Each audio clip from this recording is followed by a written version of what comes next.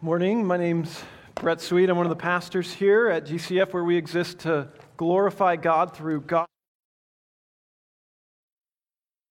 discipleship, and community. We're in a series on our 7 theological distinctives. The purpose is for you to know some things that might differentiate us from other churches. Doesn't mean we're better, just means these are little aspects about us. And this week we're on week 6, which is our commitment to the local church. We are committed to the local church, and this is what the elders have approved under that idea. We are committed to the local church. The local church is at the center of God's plan to glorify Himself in human history. Therefore, we exhort our members to pursue meaningful relationships within the church, serve wholeheartedly in the church, and give their resources to the church. Furthermore, we honor formal church membership, practice church discipline, train church leaders, and submit to biblical church government. Finally, we give the majority of our mission money to ministries devoted to planting and building healthy local churches. That's what it means when we say we're committed to local churches, and I want to tell you how thankful I am to be part of a local church with all of you. So let me pray. Keep your Bibles open there to Matthew 18. We'll ask God to help us. Lord, we are needy people. We are a local church. And from the outside, from human perspective, we're not much. We're just little humans going about our lives. But Lord, you say that there's something significant that happens in the local church. You say that there is significance to what we are doing by gathering and worshiping, by living our lives together and encouraging and helping one another. Pray, Lord, that you would help us this morning, that you would speak to us through your word, that we would see the realities that are at play in the local church. And Lord, for that to happen, we need your Holy Spirit. Would you please send him?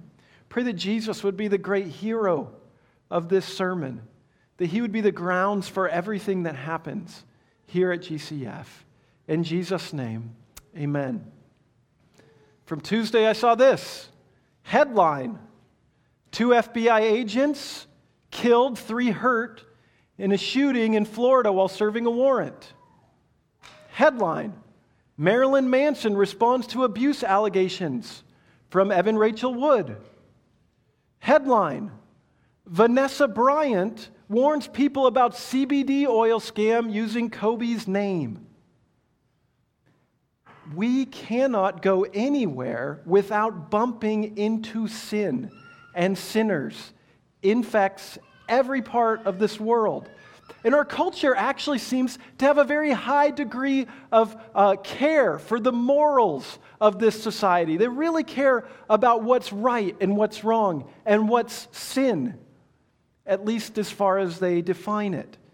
And our culture has a plan for how to deal with sin. Our culture's plan with how to deal with sin, or at least their socially unacceptable sins, is this: we cancel people. We cancel them. We don't watch their movies. You don't shop at those stores. You don't go to that state. You don't associate with them. Our culture has a high level of commitment to this plan, to the point where people are called to pretend as if people are dead, or as if places don't exist, or as if we imagine things in the past could never have happened and then they'll have disappeared.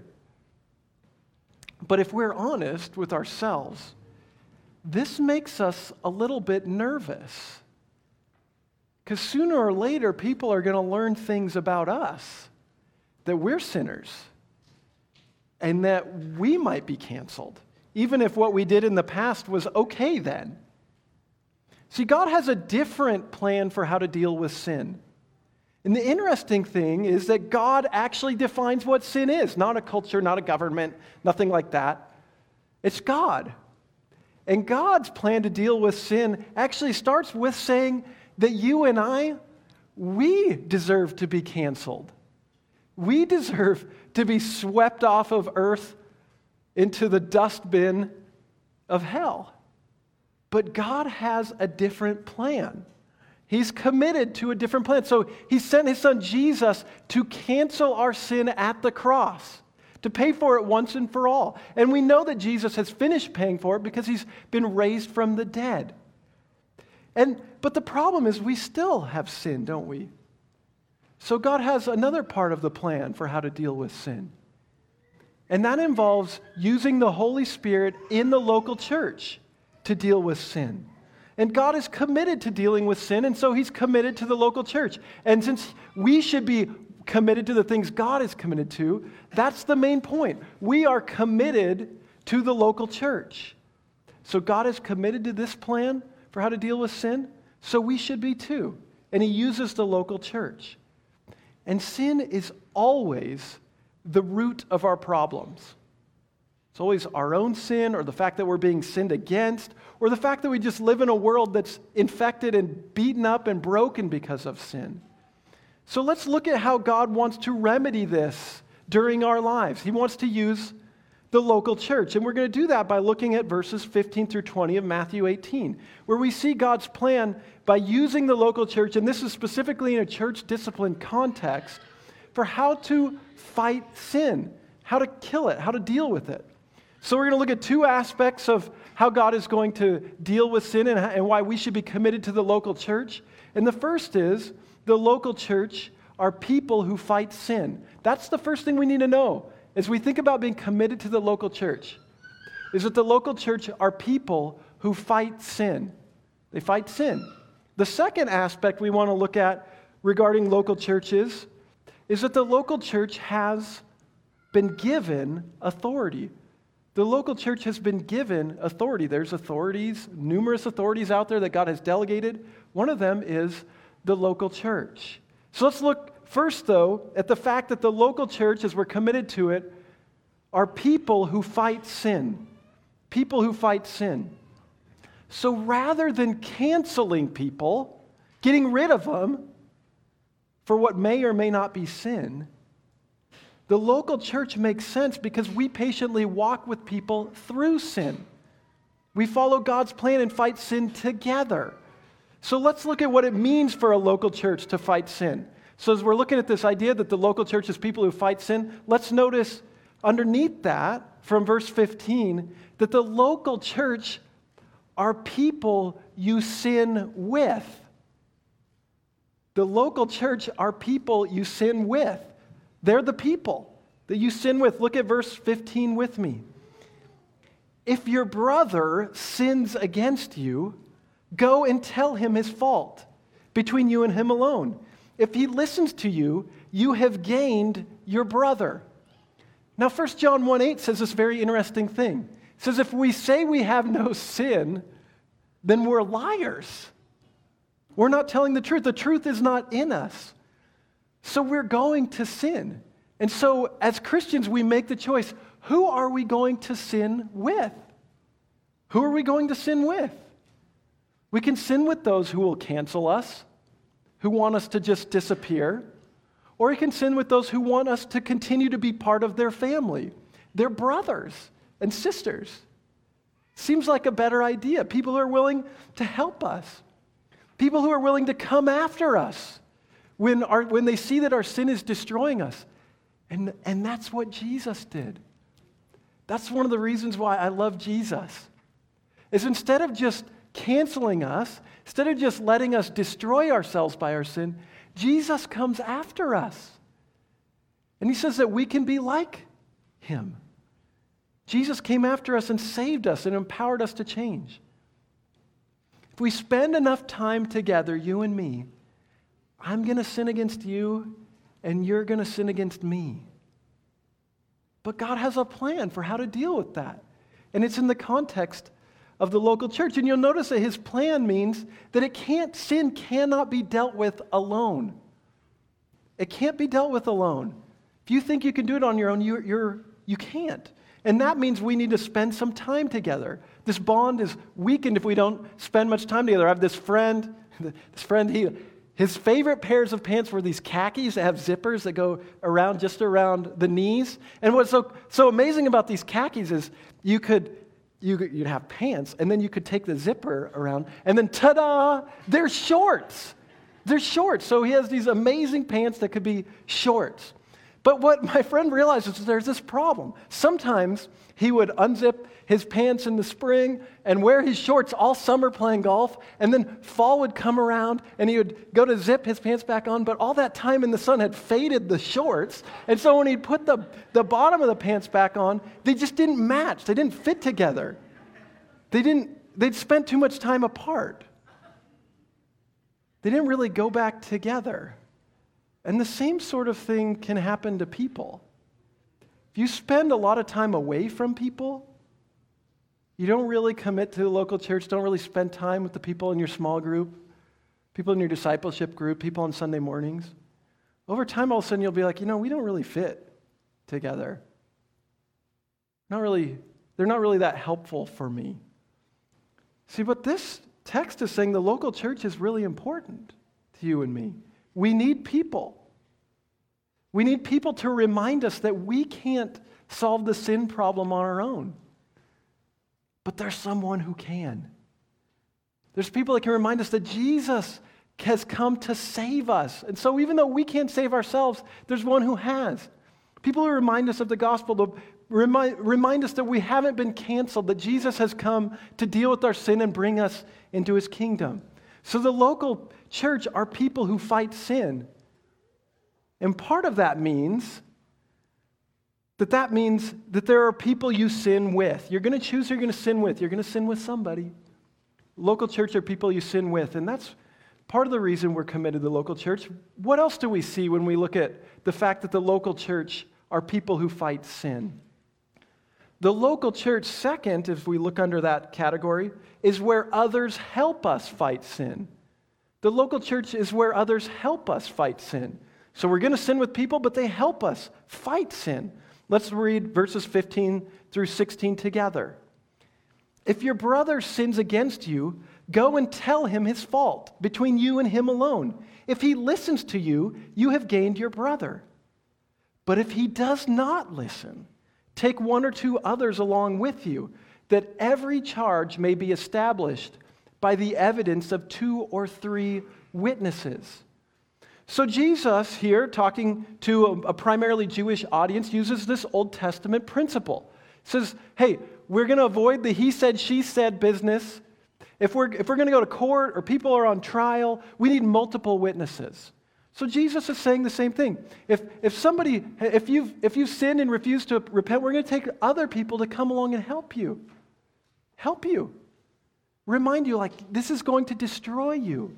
We don't, and so there's a commitment of people to come and help you fight sin together and say, we don't want this to destroy you. Come back. Come be with us. Repent of this. We love you. We don't want you to be canceled. We're here to help you fight sin. We're to help you change. We're to help you become the human God has made you to be. That's why we're here. Now, why wouldn't we want this help? The primary reason why we don't want this help is because we live in a culture that's very, very individualistic. We have this concept called expressive individualism. We see it even in Disney movies. Queen Elsa on the mountain saying this: no right, no wrong, no rules for me. I'm free. Parents, kids, you need to be aware of the message you're hearing.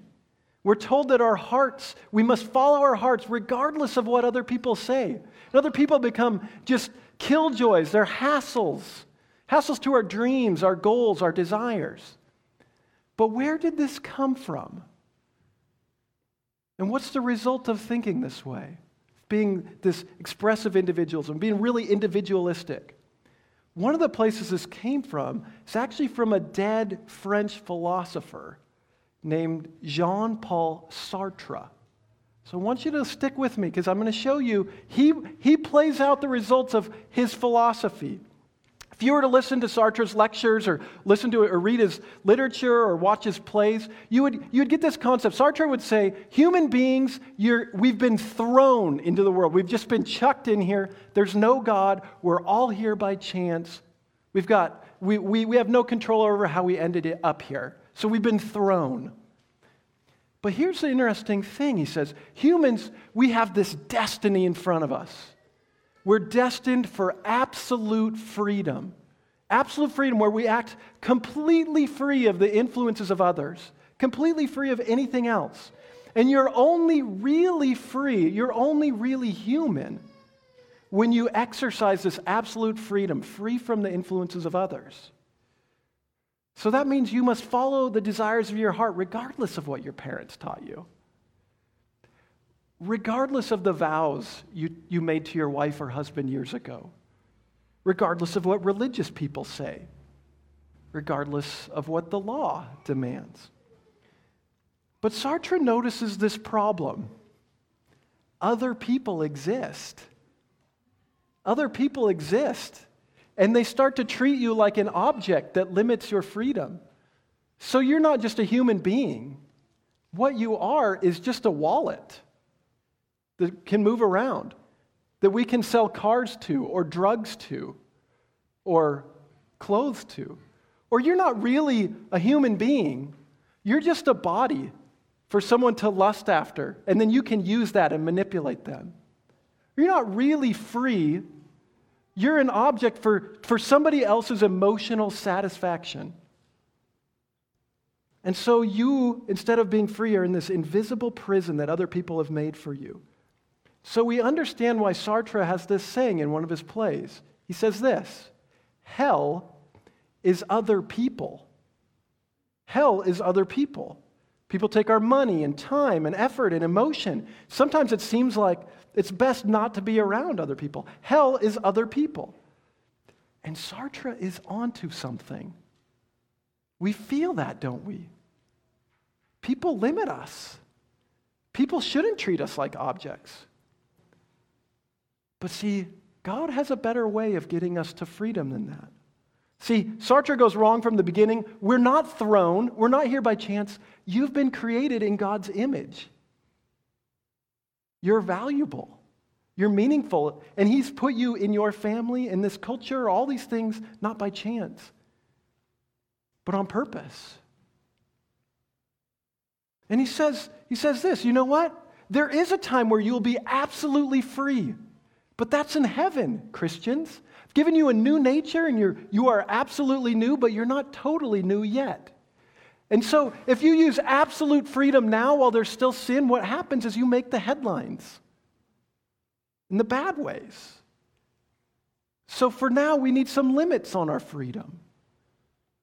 So now God has given us this means of achieving absolute freedom, but what we need is people around us. We need the local church to help us fight our sin and the sin of others, to limit our freedoms when they're destructive, fighting sin so that someday we can be absolutely, totally free. And sometimes this means having really hard conversations with people, talking to people. It's good for others to lead us out of slavery to sin and to freedom in Christ. So Sartre says that hell is other people, but Jesus says here that other people keep us out of hell. That's why it's good to be committed to the local church. When people know your sin, where people actually know your sin tendencies, people actually know you and know where you struggle. The church is there to help you fight that sin. There are people you sin with, yeah, and oftentimes you got to overlook those little things. But other times when they're big and destructive, you go in to help. And so not only do you sin with them, but there's people there to help you fight sin. But now let's notice also, if the church is the place where we fight sin, the people who fight sin, the local church is different because we fight sin. The local church is different because we fight sin. There's a difference going on here. So let's look at verse 17. This is about the person who remains unrepentant. If he refuses to listen to them, tell it to the church. And if he refuses to listen even to the church, let him be to you as a Gentile and a tax collector. So the local church is meant to be different than the world. So writing to this Jewish audience, Matthew, who is a Jew, is writing to, Jesus is speaking to a primarily Jewish audience. Matthew is writing to a primarily Jewish audience. He goes, you know how we're Jewish? You know how those Gentiles are different than us? They don't really, their vows to their spouses not so important. It's okay for them to cheat in business as long as they succeed. It's okay for them to get drunk all the time. And you know those tax collectors? Those guys are traitors to our country. The ones that continue to steal from us again and again, all the time. Well, we treat them a little differently than we do honest, God-following Jews, don't we?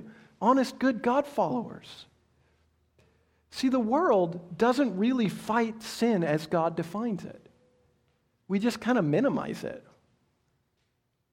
It's like, yeah, it's kind of a hassle, but it's not sin. Or we just change its definition. But see, the local church is meant to be different. It's meant to be people who fight sin. So we're told that when someone refuses to fight sin, they shouldn't be treated like members of the church. They should be treated differently. This is the church discipline process. And the goal is not to cancel them. The goal goes back to verse 15, to gain your brother. We don't just cancel and pretend they don't exist. We say, hey, we think you're on a destructive path. Come around, come back. We want you to come back. But since we're called to represent Jesus and look like Jesus and fight sin like Jesus, if you don't want to do that, it's not honest for us to have you as a member here. See, the local church is meant to be different than the world because we fight sin. We seek to love those that are different than us in many ways. We seek to forgive instead of canceling or ignoring or moving away. We seek to be generous. We seek to be patient. We seek to look different than the world. And the primary way we're called to look different is to be holy, loving like God loves. And obviously we fail sometimes. So notice how verse 17, though, points to the local church. This can't be the universal church made up of every Christian. Imagine if somebody sins or continues to remain unrepentant. Does Jesus expect us to find every Christian on earth, say, hey, let us tell you these people's sins that they haven't repented of? Is that what he means? No. It's got to be a local church here. So it makes sense. It makes sense that they must first, if they can be put out of the church, clearly be members of the church. That's why we have formal church membership here. God is committed to the people of the local church. Shouldn't we be committed as well? God has a plan for how to fight sin. It involves being with other people in the local church. Shouldn't we be committed to that as well? This is God's plan for how to fight sin rather than being canceled forever and ever. So let's give thanks for God's good plan. This is why also we have gospel-centered discipleship. We want to help people grow and mature, put to death sins and put on righteousness, and enjoy the freedom that comes with being in Christ. We want to walk with people, recognizing that it's going to take years sometimes to deal with sin. Be patient with them. And we recognize that the more we fight sin, the more like Jesus will be, and the more glory God will get. Because people will look at us and say, wow, those people actually are making an effort to live like God commands. And that's a good God that would want people to live that way, to love Him and love others. So we're committed to the local church. And one of the reasons is because the local church are the people who fight sin. Now let's look at another thing that's interesting as we examine the local church. And that is we're committed to the local church because the local church has been given authority. The local church has been given authority. So the ultimate authority for the Christian is God Himself revealed in the Word of God. That was our first theological distinctive. There's the authority of Scripture. But God has also given authority to the local church. But what does that mean?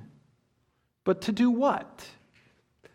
Well, first, the local church's authority foreshadows heaven.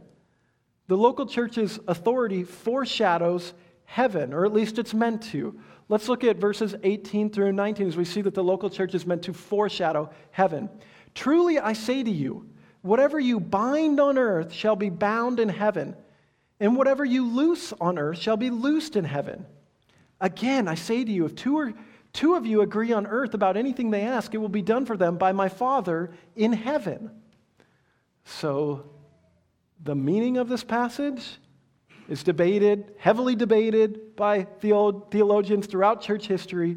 But notice the most basic truth, most basic thing.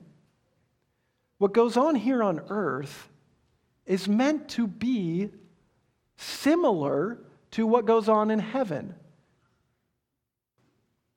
It's meant to foreshadow heaven. Jesus is not saying that because someone is a member of the local church, they'll be members in heaven someday. He's not saying that. He's not saying that if people aren't members of local church, they aren't in heaven. But he is saying that there is supposed to be some measure of alignment. It's not going to be perfect. It's not going to be exact. But he said that there should be some sort of effort made here on earth to foreshadow heaven. Most scholars agree with how this works is by preaching the gospel. The way you bind and loose things is through the gospel. So do you feel yourself on the outside today?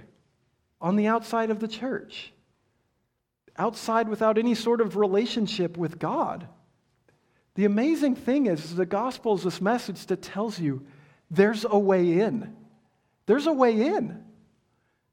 And Jesus came and he said, I'm the door to the sheepfold.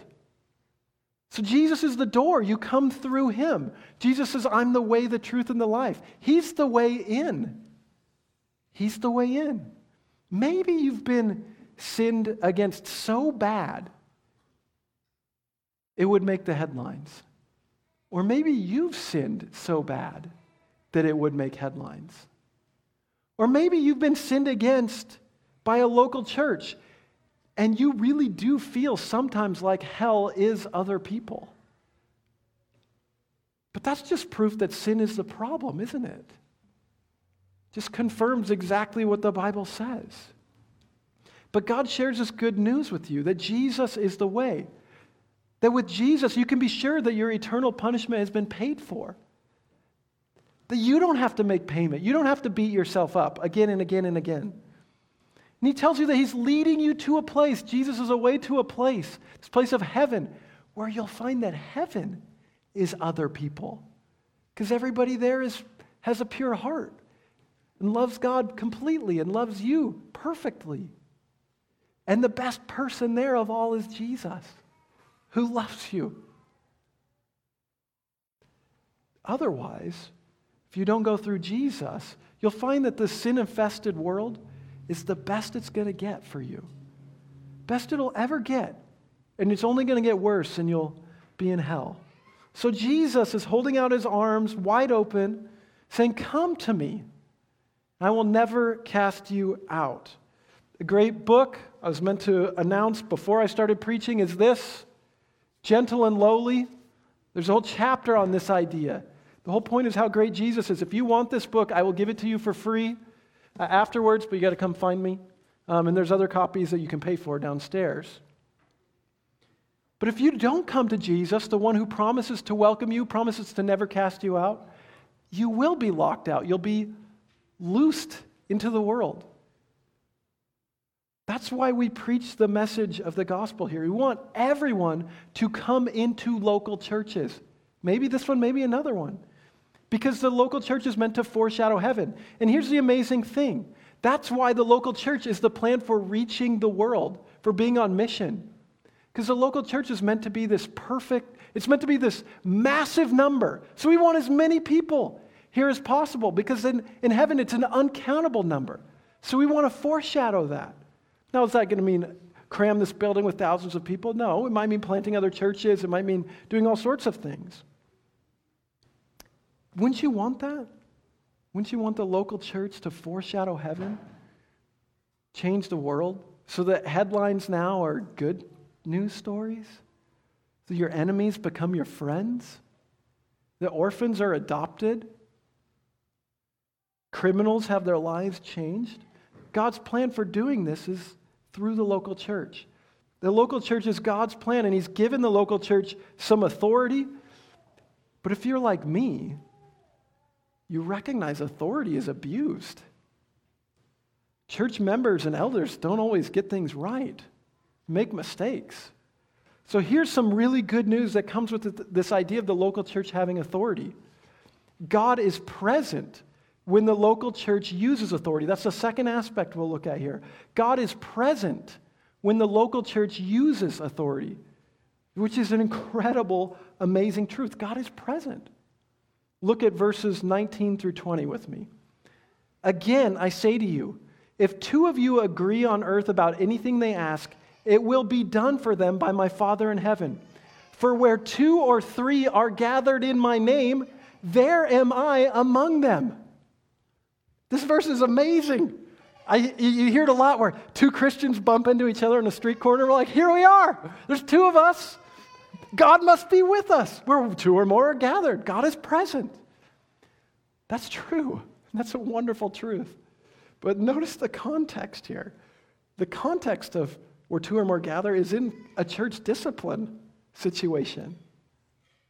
So when you approach someone in your small group, or they approach you, saying, hey, we've noticed you're always just talking about yourself constantly, bad-mouthing your husband, bad-mouthing your wife. Like God is present with you when you have that difficult conversation. God is present with you.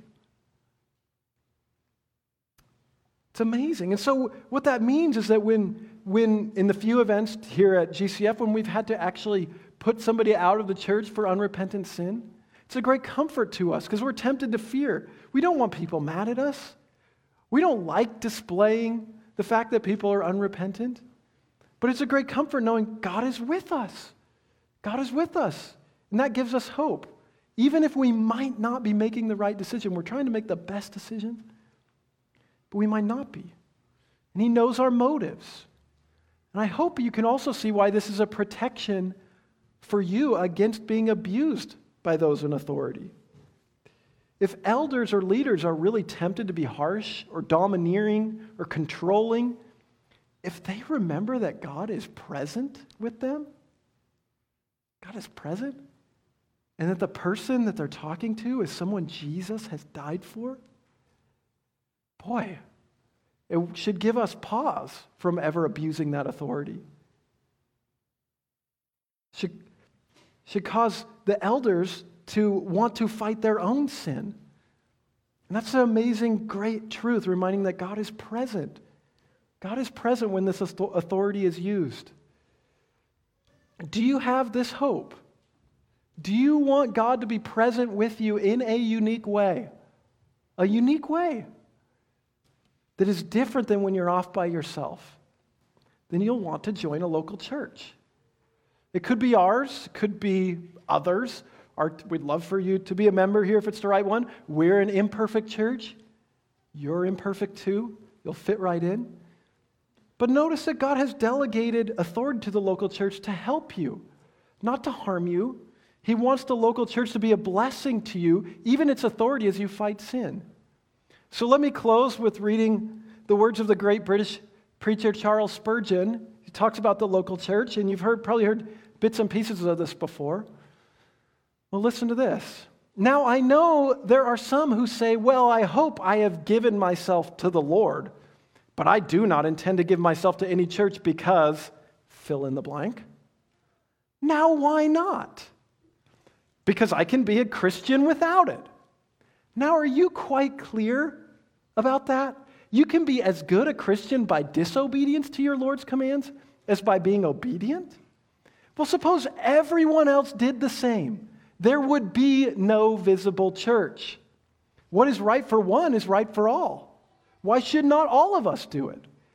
Then you believe that if you were to do an act which has a tendency to destroy the visible church of God, you would be as good a Christian as if you did your best to build up the church?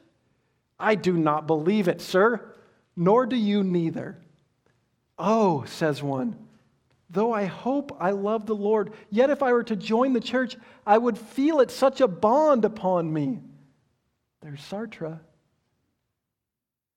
Just what you ought to feel. Ought you not to feel that you are bound to holiness now and bound to Christ now? Oh, those blessed bonds. If there's anything that could make me feel more bound to holiness than I am, I should like to feel that fetter. For it is only liberty to feel bound to godliness, uprightness, and carefulness of living. So hell is not other people. Other people help get us to heaven. Other people don't limit your freedom. Other people help you live in freedom. And the local church is where we see God's plan for that. So let's pray. Lord, we are thankful for the local church. We're thankful that you have used this as your plan to reach the nations. Lord, we confess that we as a church have not been a perfect church. We confess that there are sins that we have overlooked at times and sins we have not approached quickly enough at times. And so, Lord, we rest in the freedom that Jesus knows, and you know our motives. We're thankful that, God, you are present here with us now. Thank you, thank you. We pray that we would be a church that more and more is foreshadowing heaven. God, we need your help to do that. Would you help us be a church that loves being together, loves knowing that there's people with us as we fight sin, become more like Jesus. In his name we pray. Amen.